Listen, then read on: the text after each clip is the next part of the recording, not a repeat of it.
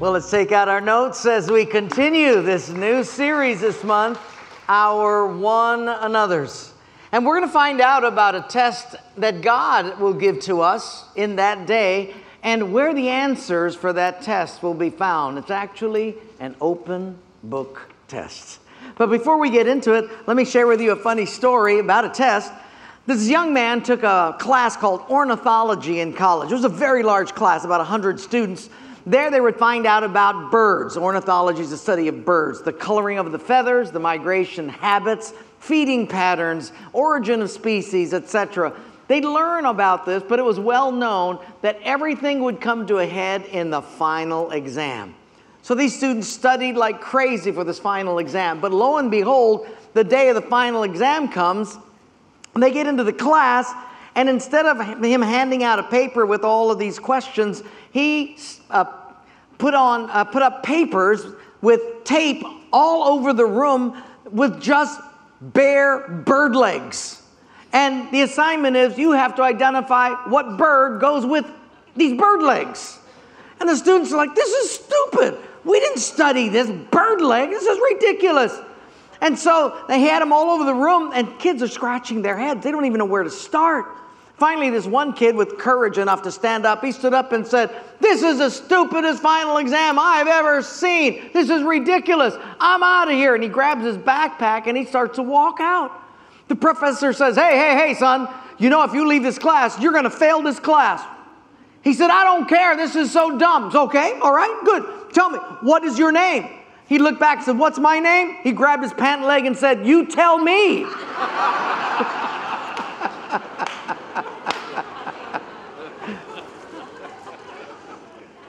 Exams. You know, my students will come to me and say, "Hey, what's going to be on the midterm? What's going to be on the final?" And if I said to them, in the book that we have studied, there's 10 chapters. Chapter 5 is the greatest chapter. Wink, wink. Now, if the student studies every other chapter except 5 and then he fails a test, it's like, dummy, I told you where to find the answer. And God does the very same thing. Today, He's going to tell us the greatest commandment. And we're going to unpack that because in it are some answers that we want to talk about. Now, interesting, in the end, I don't think God is going to test us and examine us and assess us on how many accomplishments we've made. Or maybe how many things that we sold, or how many trophies that we've received. How many degrees do we have? How many books have you written? How prominent are you among men? I don't think so. I'm here to suggest to you today that I think God is going to see how we do in navigating relationships. The good, the bad, and the ugly. Relationships with God and with people. Not easy people, mind you. Because you see, when I say people, it's not easy people. God's not going to test us on how well we loved our friends. Matthew chapter 5 tells us, anybody can love your friends. What good is it if you love those who love you? Even the heathen do the same. Well, I like you because you look like me, act like me, like things like me, and then you dress like me. Basically, I like me through you. No, it's not the easy people. The real test is how you navigate the relationships you have with the ones who have done you wrong. The unlovable coworker who didn't invite you to a meeting. How'd you navigate that one? Or the friend who wasn't there when you needed them the most. Or the person that cut you off in traffic. Or the one who belittled you, or the one who broke trust with you.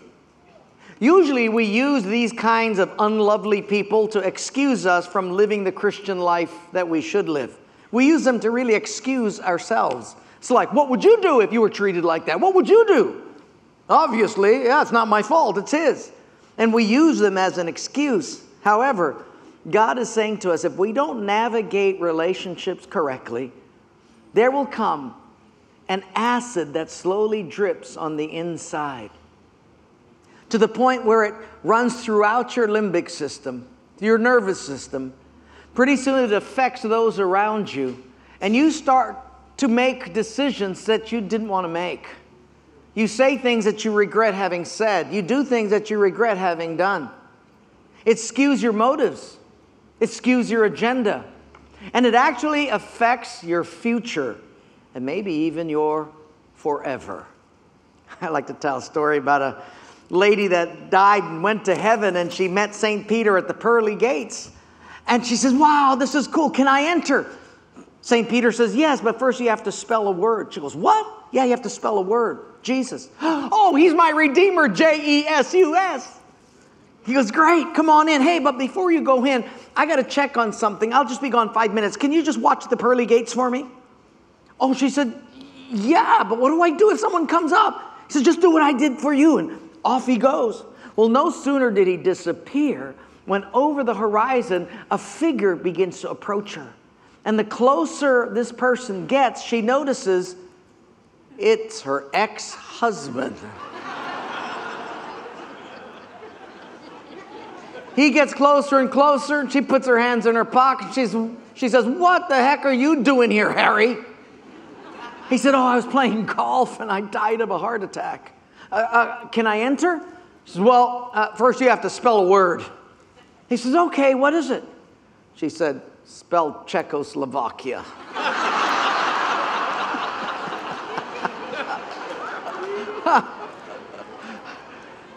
That acid drips into everything, doesn't it? And that's why we find at the top of our notes, God's going to talk to us about relationships, but not the easy ones. Let's read this right at the top of our notes out of 1 Peter 4:8. Would you read it nice and loudly? Go. Above all, keep fervent in your love for love covers a multitude of sins. This is where the test is going to be. But would you circle the word keep fervent? Fervent. You see, the Greek word for fervent means stretching and straining. Stretching and straining. With a show of hands, how many of you have people that stretch and strain your love? Raise your hand. Yeah, don't look at your husband. No. Just look. Yeah, all of us do.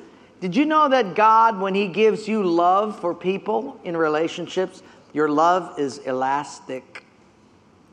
It can stretch and strain. He gives us an elastic love because that's how love grows. He's going to put people in our lives that come in to stretch and strain our love. We don't like it, but now our love is greater. We can embrace more people. And the Bible says God's love was stretched by you and me so much that God could so love the... Ooh. Question I would wrestle with is how wide, how broad, and how deep is my love? Is it getting anywhere near His? Because He says, love one another even as I have loved you. How am I going to love people until my love becomes like His? And we stretched and strained His love until it covered the world. And so God gives us some tests to see how we're doing. And I want you to know that in 2 verses holds the answer to this question of what God is going to hold as most important. It'll be in a commandment called the greatest commandment. 2 verses. In it is hidden relationships with God and people. So would you write in number 1, you're going to find first that He's going to say one of the most important litmus tests will be, do you love God? Would you write that in? Love God. And by the way, if you're here and you've never begun a relationship with God through Jesus Christ, His Son, I want to give you that opportunity today at the end of this service. Because if that's not there, nothing else works. If you don't have that link in the chain, it doesn't matter if you have a chain with 50 links in it. If 49 are good but 1 is bad, it loses everything. You've got to have that love for God. Now we're going to read this. One day a lawyer came to Jesus and said, what's the greatest commandment? I mean, just cut to the chase. What's the greatest chapter for this test to read, as it were? What's the greatest commandment in the whole Bible? Just tell me that so I can study that. Jesus says, good. Here it is. And let's read it together out of your notes. Would you? Under number 1, go. Love the Lord your God with all your heart and with all your soul and with all your mind and with all your strength. The second is this: love your, he didn't say friends, he said what? As yourself. There is no commandment greater than these. This commandment is repeated in Matthew 22, and he adds this phrase: all of the prophets and the law hang on what you just read.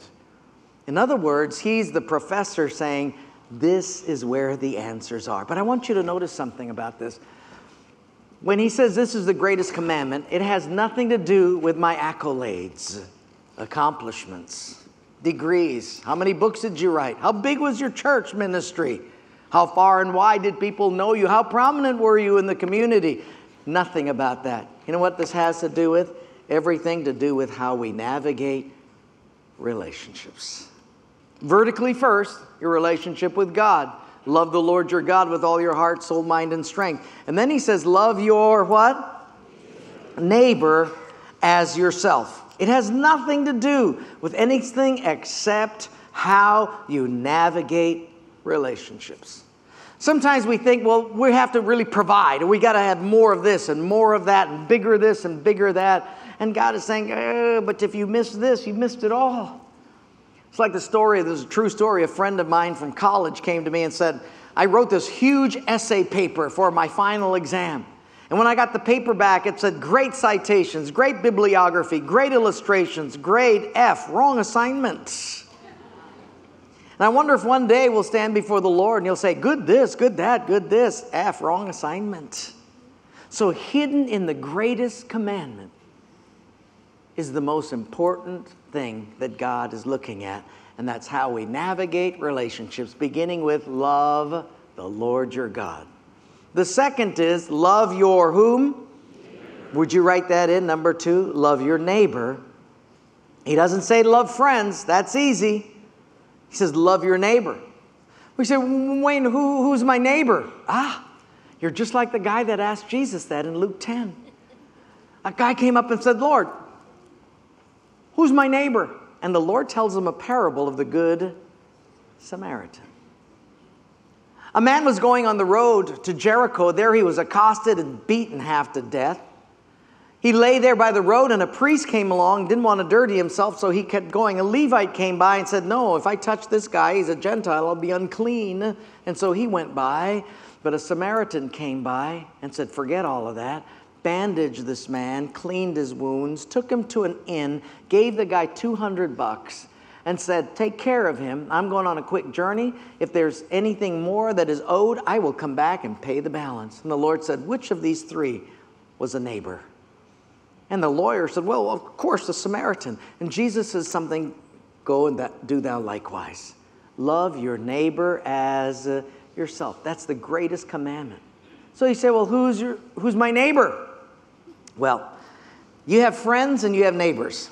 Would you write down in your notes, friends are the people you choose. Your neighbor, the people God chooses. You have no say in that. And he says, love not your friends, love your what? Who's your neighbor? People that God chooses to be in your life. Wasn't on your plan, wasn't on your agenda. But he put him there, and you have nothing to say. There he is, your neighbor. Like whom? Like that coworker, that demonic coworker? That's your neighbor. Well, I surely didn't choose him. Yeah, God did. What about that boss that you can't stand? That's your neighbor. Guy living next door to you. Obviously, that's your neighbor. But I didn't choose him. He's got that dog, that rabid dog that barks all night. I want to kill the dog. That's your neighbor. Love your neighbor. He's not my friend. I didn't say love your friends. I said love your neighbors.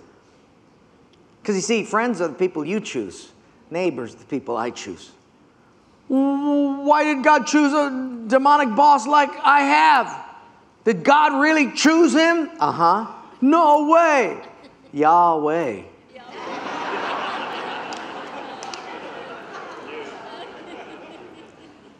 Because it's how you navigate relationships. It's going to grow your love. Otherwise, your love stays the size of a pea. There's not much there. Just a little bean, not much there. But God is saying, I want to stretch and strain your love so that your love will be for God so loved the...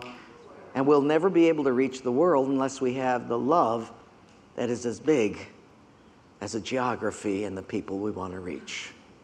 You can't love if it's small and never been stretched. So God places people in your lives, and he just says, tell you, the greatest and most important of all is how you navigate relationships, because if you do that right, everything else falls in place. Because you see, life actually, the value of life rises or falls on the basis of healthy relationships. That's your next note there. You can write that in there. The value of life rises and falls on the basis of healthy relationships. If you don't have healthy relationships, nothing means anything at all. I was driving to this man's house. I was counseling him, and he was a multi-millionaire. And a huge car, huge mansion, boats and sports kinds of vehicles everywhere. But he had just recently gotten a divorce about 6 months prior and lost his kids. And he looked at me as we were driving to this magnificent mansion. And he said, Wayne, I would give all of this up, he pointed like this, if I could get my relationship back with my wife and my kids. See, none of that means anything. I give people this example. Let's say someone stood before God and God said to this individual, I just want to make you happy. How can I make you happy? How much would you like? Well, God, if I had $10 million, I'd be happy. Good. You want that in currency, in a check, or you want it in gold bullion? Oh, I'll have it in just bars of gold. Thank you. Good. I'll put it on a pallet. What else would you like that'll make you happy? Well, I'd like a big house. Good, I'll give you 3 big houses, like mansions. Woohoo! And not only that, I'll give you an Olympic-sized swimming pool in each one. Woohoo! This is amazing. Yeah, and controllable, dimmable lighting. Wow! What about cars? Oh, man, I'd like a nice car. I'll give you a Ferrari. And then I'll give you a Maserati and a Corvette. Woo! And I'll even throw in a couple of Harley Davidsons. Oh, man, are you happy now? I am so happy. There's only one catch. What? I'm just happy. What's the catch? I'm going to give you all of these things, but you'll be on a deserted island and you'll never see another human being for the rest of your life. But all of that stuff will be right there. And you might be happy for the first month when you swim in one pool one day, swim the next pool the next day, sleep in this mansion, that mansion, drive your Ferrari around, then drive this other car around, drive that one. But after about a month, you'll hang your feet over the side of the pool and say, this is worth nothing if I can't have anybody to share it with. Isn't that right? Or if your relationships are horrible, nothing means anything. You see, the value of life rises or falls on the basis of healthy relationships, and that's why Jesus put that in one, enclosed it, encapsulated it, it's constant in one verse. It's about relationships. That's what makes life valuable. And that's why if you'll get a stretched and strained love, it'll help you to love the world. And then you'll begin to love people as I love you. You miss that, doesn't matter what you do. Oh, I'm getting it. So the first in this relationship is your love for God. That has to start. If nothing else, if you go anywhere else, you start right there first. Your love for God. And I hope each of you have made that decision. If not, make it today. And the second is love your neighbor. That's your friends, your neighbor. Remember, friends are people you choose. Your neighbor is people that God chooses. There's a bunch of those. That's where the test is, not with friends. But the third, I hate this verse. Sorry, I'm a pastor, but I hate a verse. What's the verse? When he tells me, in relationships, love your enemies. I just can't handle this. But he says it clear as day. Let's read it. Number 3, you'll see what I mean. Are you ready? Go. You have heard that it has been said, love your neighbor, we heard that, and hate your enemy. Okay, that's good. I like that. But I say to you, love your, bless them that, yeah. I don't like this one. I just don't like it because I'd rather curse them than bless them. And why would you bless a dimwit? Because if you bless a dimwit, he's going to get dimwitter. Well, whatever. Dimmer. He's going to get dimmer. So now you have dim and dimmer. And I don't want to bless people that are evil because they'll get more evil. Why does he say that? This is nuts. And he says, oh, love your enemies. Bless them that curse you. So you don't want us to curse back. No, bless instead. You see, God knows what he's talking about because all through the Bible, he had to deal with people who hate one another. Adam and Eve's first kids, Cain and Abel. Cain hated Abel. Why? Because Abel's sacrifice was accepted by God and Cain's wasn't. Now I hate you. I hate you. And then King Saul hated David. Why? Because David won the hearts of the people by just who he was. King Saul was mad. I want to enfranchise the hearts of the people. I want them to be endeared to me, not to you. And because of his jealousy, he hated David. And the rest of his life, he tried to kill him. God has to deal with these kinds of things with his own kids. And then in the New Testament, Saul of Tarsus hated those who followed Christ, made it his career to find and rout them out and kill them. But something happened to Paul of Tarsus. Something happened to him, and his enemies were changed into friends. How? A love that took place in his heart that was stretched and strained. I look at that, but I still can't figure it out. God, why do you want us to bless? Let me tell you why. Are you ready? The blessing that you give is not for the other person. God decides if it's going to stick or not you. Blessing is for you, to keep you free from their sin, toxifying your life. That's just how it's designed. If I bless, I stay free. If I curse, I get pulled in. How many people's sins, whether it's a molestation or a problem in the past, their sin is still holding you hostage today? Years later, I look at it now and I'm sure it's justifiable, but I look at some of these things where the Me Too and different people come out, it's like 30 years ago. And I thought, whoo, I know it's justifiable and they need to deal with that. But you understand the toxins that were in that lady's or that guy's heart for 30 some years. And I think, wow, although it's justifiable and they need to stand accountable, at the same time I'm thinking, you just lost 35 years. Wow, of acid building up in your life.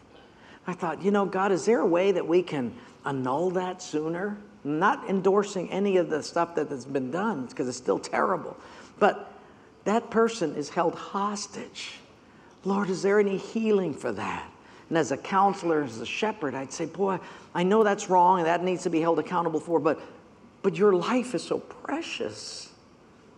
And acid is destroying your future. Well, what is it? Here, God gives us a really tough assignment. And this is maybe the crux of the test. It's how do you deal with your enemies? Oh, not endorsing them, but can you, instead of cursing them, bless them? Why does God want us to bless? Because he wants the people of God to be known as blessers, not cursers. Because there's some Christians known as cursers. They're cynical. They'll let you know what you're doing wrong. They'll look for the absence of Jesus rather than the presence of God. They'll look at a church like this and say, oh yeah, and it could be a fabulous service, everything is great, but well, the parking stunk. It's like, well, forget it. It's a great time here. Yeah, but parking stinks. Well, I know, but look at the wonderful, yeah, but the parking stinks. Like, stop. So sure it is, we're resolving that, but look at what's good first, because you got to train your eyes to see what's good. Isn't that right? If you don't train your eyes to see what's good, you're going to default to what's ugly. I mean, you look at the newspaper every morning. Is it good news or bad news? Bad news. And if that's not enough, you go to the magazine stand, you get the U.S. News and Bad News Report or whatever, and then you rush home to watch the 5 o'clock bad news, and you stay up late so you can watch the 10 o'clock bad news, so you can get a bad sleep and have bad dreams, get up with a bad back and have a bad attitude. You do that every day for 30, 40 years. So now, all we see is bad, right? But God is saying, I want my people to be known as blessors because I am known as a blesser, not a curser. And you represent me in the world. And your love when you're born isn't that big. So I'm going to put people in your life that are going to stretch and strain your love. Because your love is elastic. And until you are able to love the world as I, how can we reach them? So I want you to bless. Oh, but God, that's still hard for me. It's still hard because if they don't deserve it, your responsibility is to bless. Mine is to decide whether they're worthy or not to receive. Deal?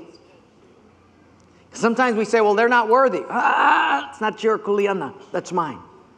Your responsibility is just bless. Indiscriminately. Bless. Well, I judge. No, you don't judge. I judge whether they're worthy. You just bless.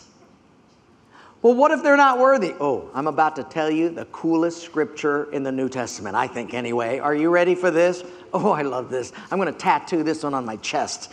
If my wife will let me, she won't. But this is so cool. It's at the bottom of your notes. Are you ready? Let's read it together as loud as you can because you're going to love this. Go. Whatever house you enter, first say, peace to this house. If a man of peace is there, your peace will rest on him. If not, it will. Oh, I like that. You see, God says, I'll decide whether the blessing of peace, whatever blessing you're giving, if you give a blessing and if he's not worthy, I won't give it to him. If he's worthy, great.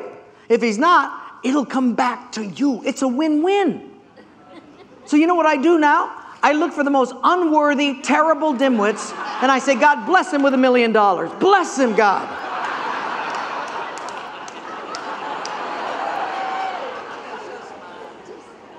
God bless him with a Corvette. No, Harley Davidson. Yes, a Harley. Yeah, it sounds funny, but what God is saying is, I determine whether it sticks or not. Your responsibility is to bless because it keeps you free from their sin. Don't be held hostage, ever. And I want you to be known as blessors. And then when your love is stretched and strained, it becomes my love. Because it's I who put people there. Your friends, you choose. Your neighbors, I choose. And if you'll cooperate with me and bless indiscriminately, if it's not worthy of that person, it'll come back to you. What a good deal that is, huh? Love your enemies. Let me finish with 2 stories. One's a fictitious story, but it has a good point to it. And the other is a true story and has a very applicable point to it. The first is about a notorious outlaw named Pancho Villa. Pancho Villa was in Mexico, and people hated him, and he hated people, and he went through ransacking and pillaging village after village, killing everyone he could. Until one day, his final battle, an onslaught of a gunfight. Guns were blazing everywhere, and when the smoke cleared, Pancho Villa had 7 or 8 bullet holes in him. He was lying there dying. Quickly, a padre, a priest, ran over, and Pancho Villa, you are dying. Obviously, he said, I am dying. Pancho Villa, do you want to go to heaven? Yes, I would like to go to heaven, he said. If you go to heaven, you must first forgive all your enemies. Pancho Villa smiled. He says, I have no enemies. The padre said, you have no enemies? You have many enemies. You must forgive them all. I have no enemies. What do you mean you have no more enemies? I have killed them all. You can't do that. So you have to live with them. But how do you turn enemies into friends? Abraham Lincoln, someone that I enjoy reading about and studying. Abraham Lincoln, directly after the Civil War, as you know, of the Northern Union troops. And after the Civil War was done, the Confederates, of course, had lost. And some of the officers of this defeated army had gotten an audience with the president to complain about some war crimes that had taken place. And it had to be justified. There was ice in their veins. They were so angry and livid. But because of Abraham Lincoln's cool demeanor and gentle spirit, he listened to them and resolved their problem. And those Southern generals left with a whole new respect for this one who was the president, who was once their foe and now considered as their friend. One of the Northern legislators saw what was going on. He rushed into the office and said, Mr. President, We are supposed to destroy our enemies, not befriend them. And Abraham Lincoln said something really wise. He said, I did destroy my enemies. I made them my friends. See, the way you destroy enmity is you make them your friends by blessing them. What if they don't deserve it? Don't worry. You'll be blessed twice as much now. So indiscriminately blessed. Why? Is it for them? No, it's for you. And I'm going to put people in your life to stretch and strain your love, but keep fervent in your love for one another, because love covers a multitude of, and it's He who died for the sins of the world that had a love this big. And He says, if we're going to win the world, we got to have the same love. It's impossible to do it any other way. That is the greatest commandment. And when you learn that, and when the judgment comes, you'll hear Him say, well done, my good and faithful servant. Amen.